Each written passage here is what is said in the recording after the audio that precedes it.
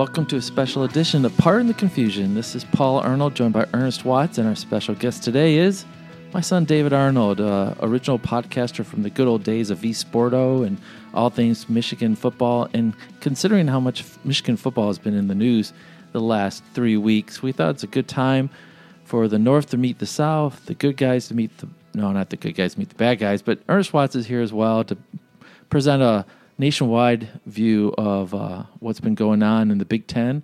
If you've been living under a rock, you haven't seen that Michigan has been accused and investigated, started on stealing signs at games, and due to a lot of pushback and a lot of bold talk, there's a big hubbub going on up here of what's fair and what's not fair.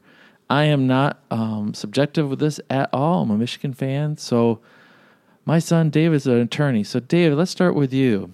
Is this all about wheelhouse? Is this all about nothing? And what do you think? Yes. Well, so I have a few different angles to look at it from. Moral of the story is this is a nothing burger, as someone used to say quite frequently. There's not a lot going on here, man. I mean, we've taken a look at it, and from our Michigan tinted glasses, have always thought that there was nothing. But mainly, the thing is, this is about advanced scouting in college football. And advanced scouting, if you look at it through this lens, is acceptable in every form of sport. In every sport, every level, you have people analyze tape, go to see other people in person, and see what the other team is doing and try to figure out their plays, their designs, their signs. Sign stealing is legal, right? So advanced scouting has always been legal. Now, that includes sometimes other teams can send signs, can send their intel over to their rival, to teams who are playing their rivals, and et cetera, et cetera. But in 1994, the NCAA decided that you could not film in person for advanced scouting purposes because of the cost. You can't have every single team from Bowling Green to Michigan pay for advanced scouts. So they banned it. And this was before the day when video coordinators could just easily take film, record a game, put it in a Dropbox, and send it off to other teams to quickly and easily analyze film. Before the internet, even 1994. And as time has passed, video coordinators for every team in the NCAA have a pact with one another where they film the games, create scout film for their coaches to review tape, and then also the video coordinators who are part of the football teams send that same exact tape to future opponents. Future opponents receive that film, within 30 seconds, 5 minutes. They get that film and they can then disperse it to their coaches to analyze themselves. So advanced scouting happens all the time. It's a regular, commonplace thing that is not illegal, not frowned upon in any sense of the word. 1994, this rule was created to prevent in-person scouting. And since then, we've had the adoption of the iPhone. We have the internet. And basically, it's a redundant rule that was proposed to be removed from the NCAA rulebook 2 years ago by the Rules and Infractions Committee because of how arbitrary it is, how commonplace it is for every single person in a stadium to have an iPhone. So, anyways, Ohio State got some dirt, found this dirt out, turned in Michigan, and everyone is in an uproar. There's no point. This is a secondary infraction for a rule that has been proposed to be removed, and people just like it because it gets Michigan a lot of clicks. It gets a lot of clicks to their website. Michigan is big business for everyone. No reason it should be around. Dad, what are your thoughts? Well, I'm going to pass it over to Ernest because I like what He's you're saying. He's the outsider. Yeah. He's the outsider. The outsider. He sees it from a different perspective. This is funny. It really is. It's hilarious. First of all, the guy's name, Connor Stallion. I mean, you couldn't make up a name. I mean, it's like a word-generated name, ex-military. This sounds like a bad book. It really does. I mean, this is, again, sign stealing's been going on all along. David's talking about what's called the All-22. which is film shot from the end zone's high resolution view. So you see offenses and defenses from the back. And you combine that with any television tape, and it's easy to pick up the signals. I mean, it's the coaches hire assistant coaches from other schools to get this information. You know, sign stealing is as old as all creation. And again, this is archaic. If you wanted to solve this problem, since you're paying coaches $10 million a year, put mics in the helmet, put comms in the quarterback's helmets. There, it's resolved. You don't have to put those stupid signs with pictures of, I don't know, Belichick and other people, or Big Bird and all those types of things you see on the sideline. Just put a mic in the quarterback's helmet. Spend the money. It's 2023. It's not 1995. Quit sending signals. Do it that way. It's an easy way to resolve that. And if you're worried about FCS schools not having enough money for it, no one's stealing their signals anymore. No one cares. I mean, that's it. That's the level. I mean, that's it. Put the mics in, solve the problem. They're going to steal signals. They're going to steal signals. This is almost something out of like the deep SEC. This feels very much like an Alabama-Auburn type thing, or something you might find out of Texas, with a level of pettiness and infractions accusing. But the thing is, the SEC, they all know that one another cheats, and they don't tell on each other. The rest of the Big Ten could not get their hands wrapped around Michigan's ascendance in the last 3 years. So rather than saying recruiting or that Harbaugh's got the coaching staff he needs, it's they're cheating. You know, and again, yeah, everybody cheats. This has been going on. Everybody cheats, and to find this super arbitrary rule that's a secondary infraction. I mean, Ohio State self-reports.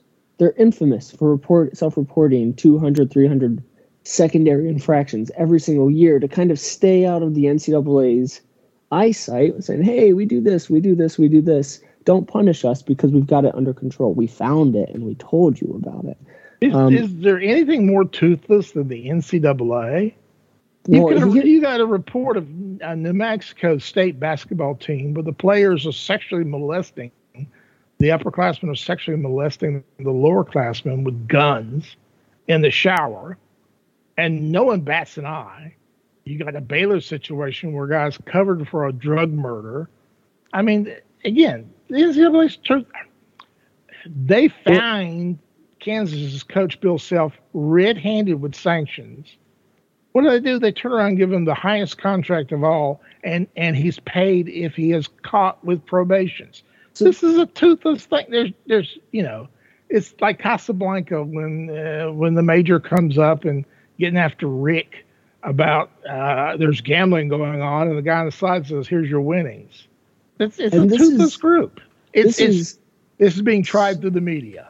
The amount of pettiness here is, they realize the powers at play, Ohio State and whoever, their minions, realized that the NCAA wasn't going to do anything. They haven't even launched an official investigation yet, let alone given, a notice of allegations to the University of Michigan, at which point the university would have 90 days to respond.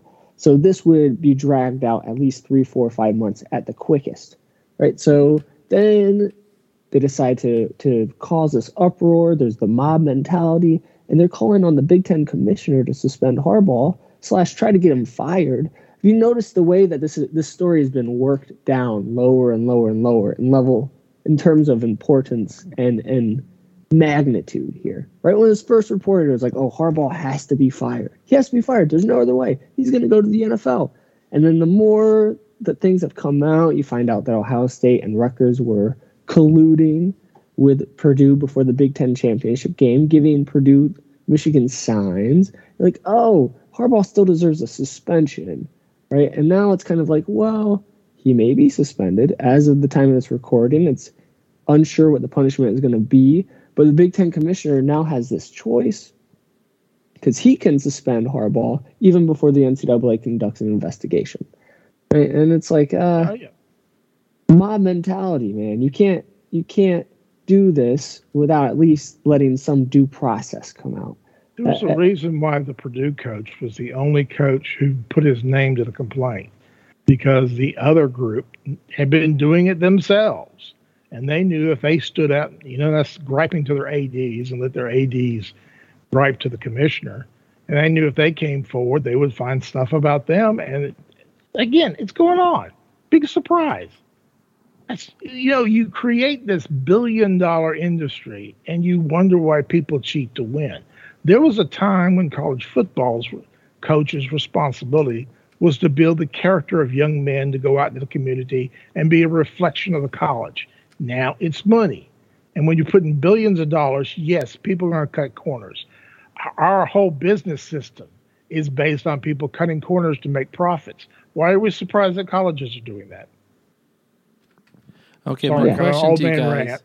My question is that why did Michigan stay silent so long while the rest of those teams in the Big Ten controlled the narrative?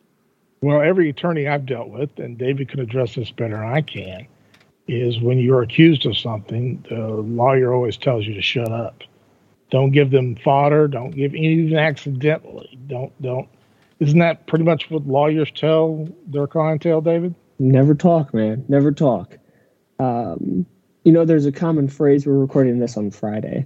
You've got Taco Tuesdays which isn't a lawsuit right now. But go ahead. Well, yeah, when you're in a copyright lawsuit. Yeah, when you're in the trademark food industry, the lawyers like to say on Fridays, it's shut the F up Friday. That is a common term. That's what you just shut up. Keep your lips sealed. That's what you got to do. But this is the issue. Michigan stayed quiet for so long because they're being investigated and they're supposed to. But in the world of the 21st century in 2023 with the media and the news cycle, if you're not speaking out in some kind of way, you're losing the PR battle. And it was a total failure for the first week for Michigan to just stay silent. Because the quieter you stay, the guiltier you look, right? That's just the core of the core of public opinion.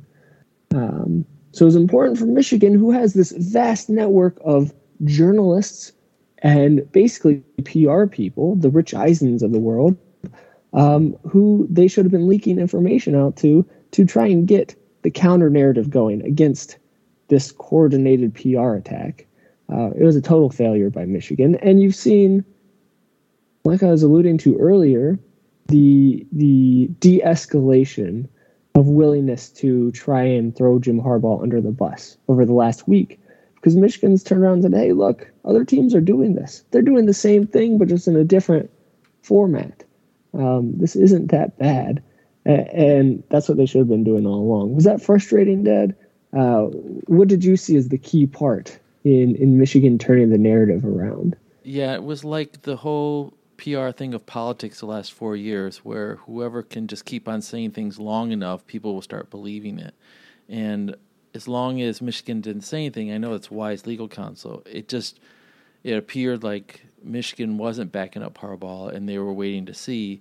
And as a Michigan fan, I was really glad to see that the president and the regents say, wait a second, yes, we waited on NCAA, but they're not going to do anything, and we're just getting beat up in the media. And as the letters, first the president released a letter and said, hey, we're due process like any other Big Ten team. So he's doing the equity argument, like, hey, yeah, we're Michigan, but everybody else would cry murder if you did the same thing to them. And second, he got behind Harbaugh and said, these, decisions you're making affects people's lives and careers and affects our kids. I think Ohio State knew they were losing the recruiting battle 2 years in a row. Day is desperate to win and disrupt the Michigan train. And he figured this was the best time to do it right before some of the biggest games of the year for Michigan and to do whatever it can to win. And that's always been done in the SEC in different ways, but I think Day's desperation just shows out. And then the legal document that was released yesterday, the 10-pager, that was really common in some of the blogs for Michigan fans, was an absolute just tear down of anything that the Big Ten thought they were about to do. And I'm sure, David, you've read it. And so I think, yes, I think this guy did these stupid things. I don't think Harbaugh knew about it. Is it a big deal? It should have been just a level 2 and move on. But, opportunistic Ohio State went after it. And I first thought, am I being paranoid thinking, it's Ohio State, they're so bad, they're doing this. And now they have some proof, yes, it is Ohio State. And this also adds to why this is the greatest rivalry in sports, is because it's that nasty when you get down to it. Don't you think that Michigan's response is reflective of the previous controversy about buying the meal for the recruit, in which he did not truthfully answer and got more abuse for his response rather than the actual violation? Don't you think that kind of tainted his response this time, that he was told not to say anything? Yeah, I think Harbaugh is definitely more willing to comply this time around. It's not like anything has actually happened yet. It's important. There's been no NCAA investigation started. But as we always know, the cover-up is worse than the crime. Yes. That's always been a concern. You know who outside the Big Ten is happiest about this? Georgia. Yeah, I would say the SEC. Georgia, because no one's talking about all the DUIs all their players have had. I mean, it led to a player and a student volunteer dying. And that's kind of been swept under the bus because more people have been worried about. I mean, there's so many things going on. Again, the NCAA is so toothless. This is just, 5 months, this will be forgotten. I really, truly believe. There's something else. ESPN and Fox all want something. And if you got a controversy with the top 10 team, they're going to ride it until something else comes. So like a dog chasing a car.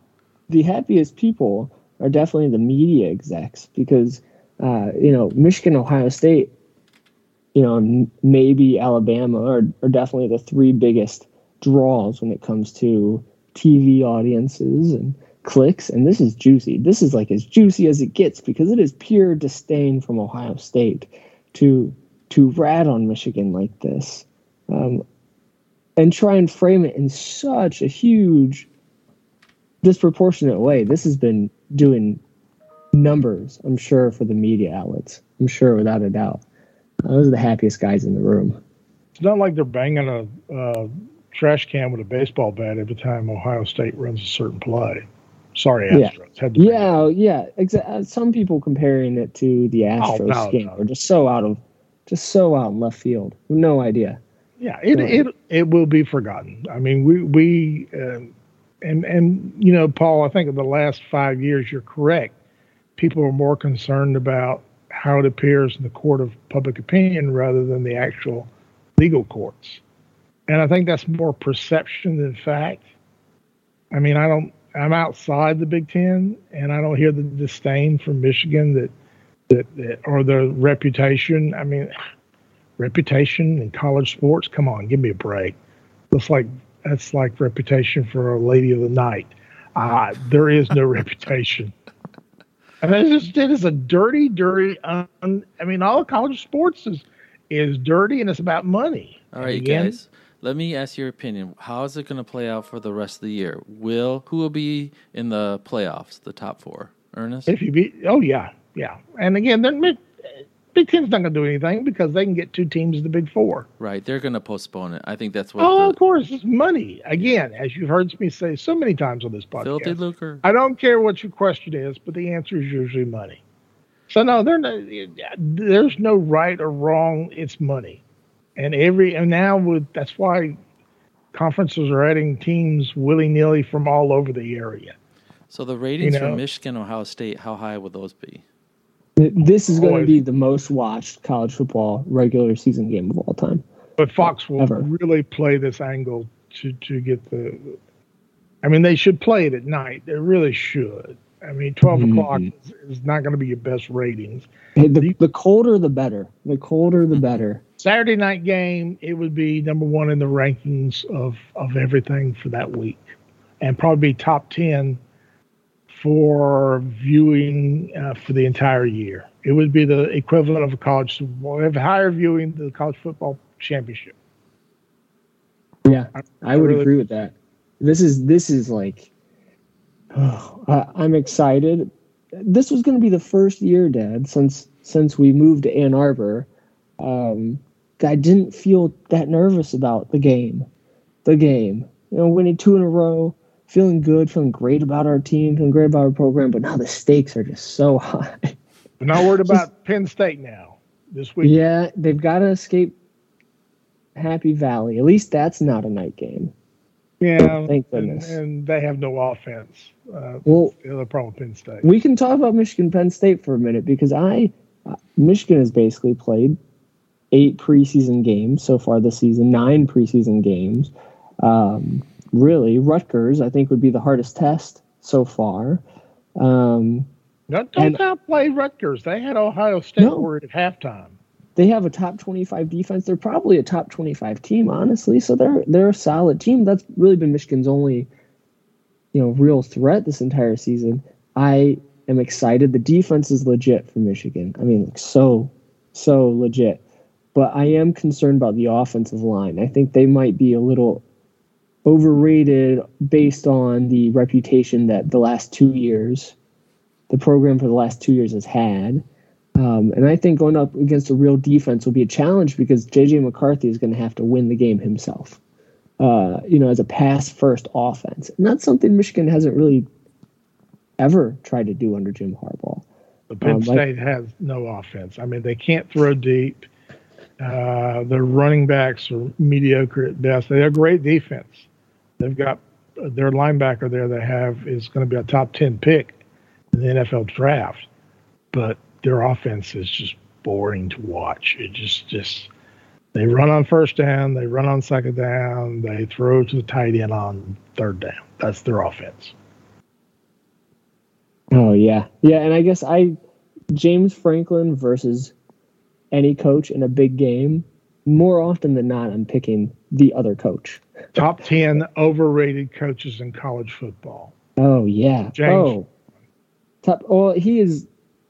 He is like the Mendoza line for great coaches. I feel like his reputation was that he had a winning team at Vanderbilt. That was it. And he is clean. He is clean. No recruiting problems whatsoever. But I think he's totally overrated.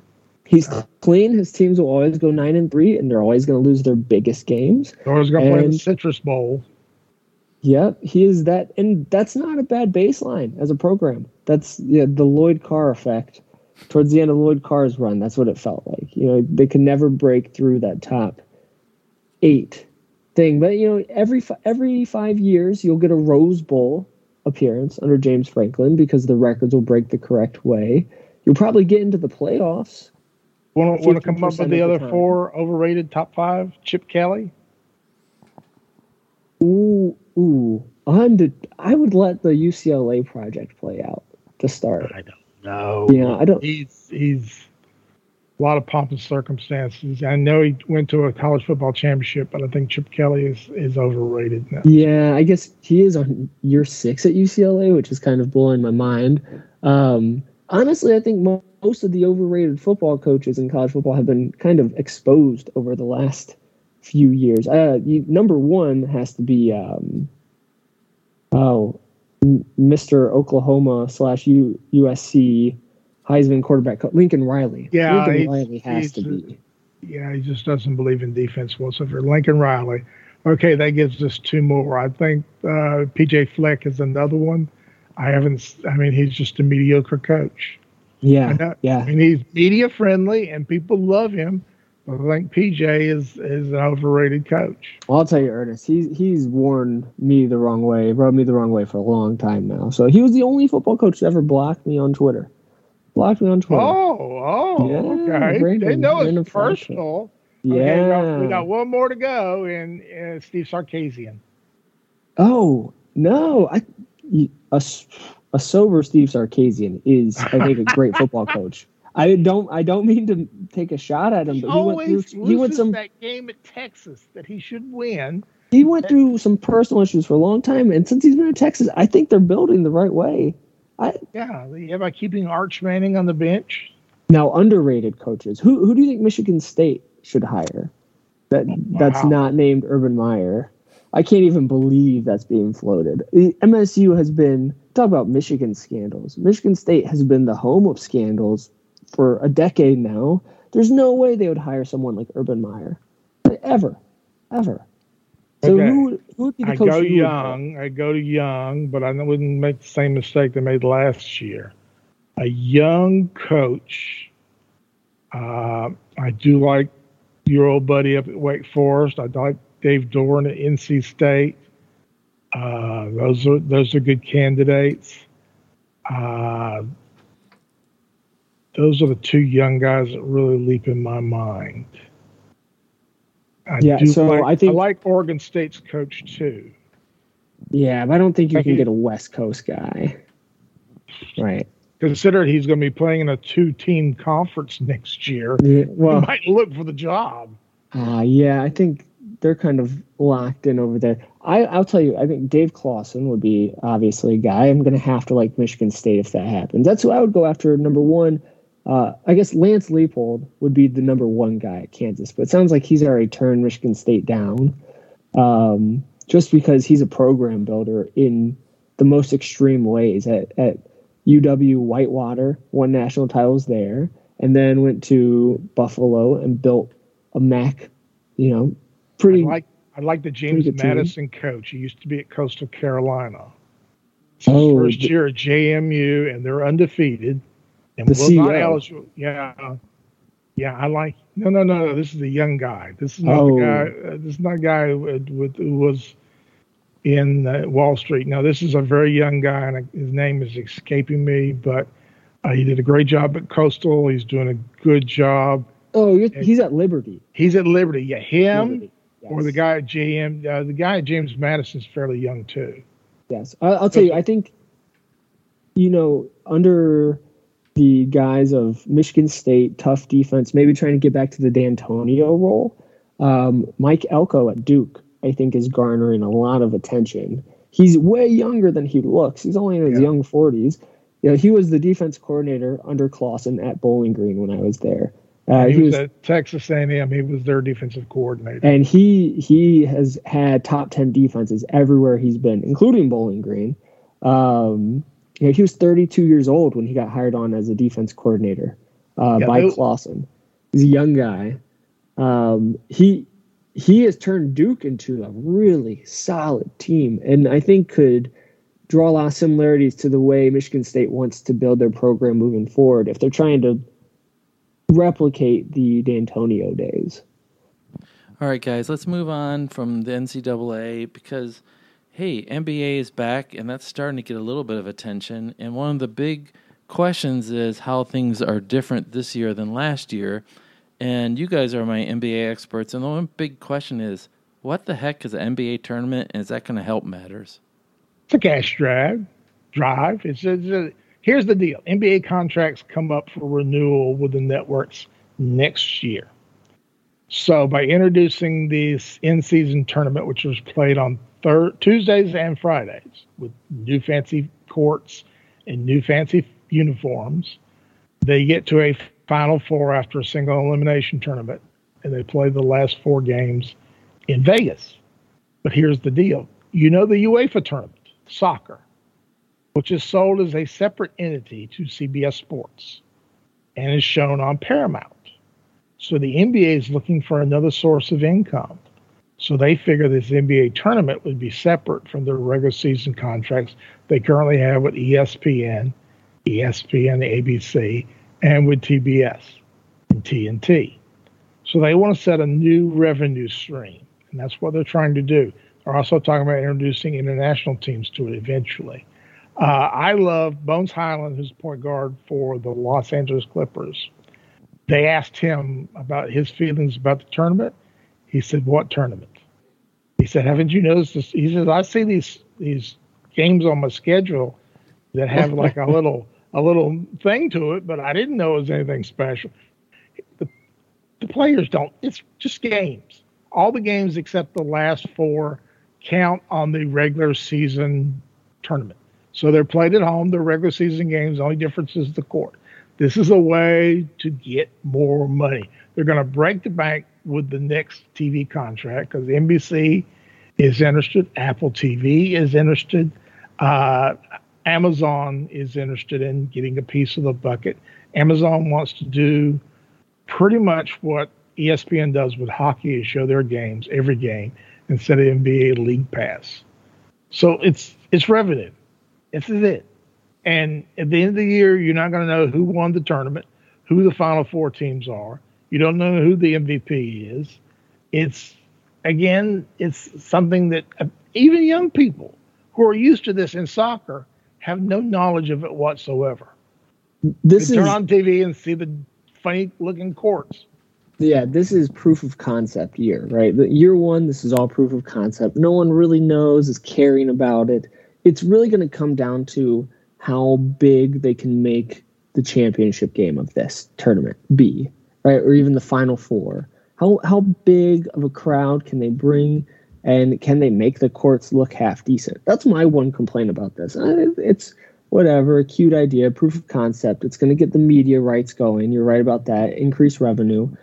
The big thing for me is those courts are just atrocious, Ernest. I can't even look at them. Like, they're blinding. I wish they would at least just fade them back a little bit. Just, you can make the court blue or red, but just fade it a little bit so it's a little bit more transparent and not just bold in your face. It hurt my eyes to look at the Chicago floor. The Chicago floor was blinding. What do you think of those court designs? They're atrocious. You remember this? I'll tell you what this reminds me of. Remember a few years ago when the Sacramento Kings won the Las Vegas tournament? Yes. And the owner bought them all championship rings and a trophy. This is a step up from that. Okay, I mean it's a cash grab.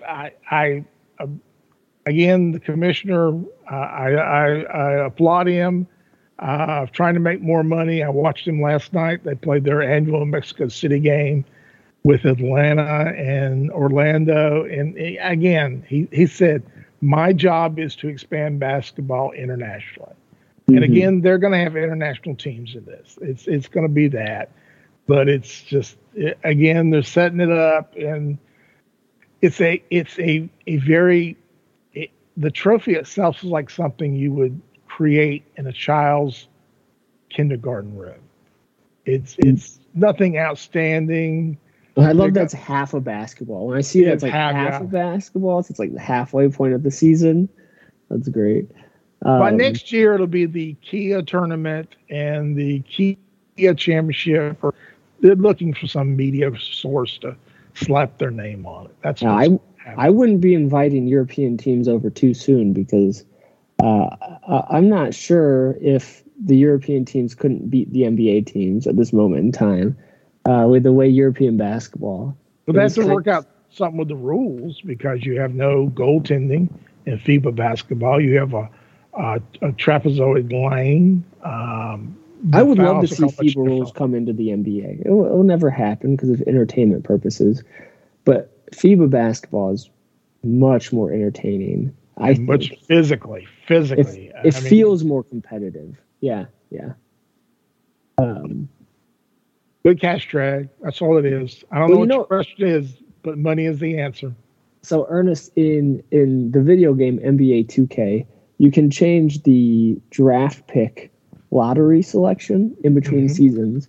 And one of the options is to have a tournament for the number one pick, where you can have the teams play, the bottom lottery teams play against each other in a knockout tournament for the number one pick. I would love to.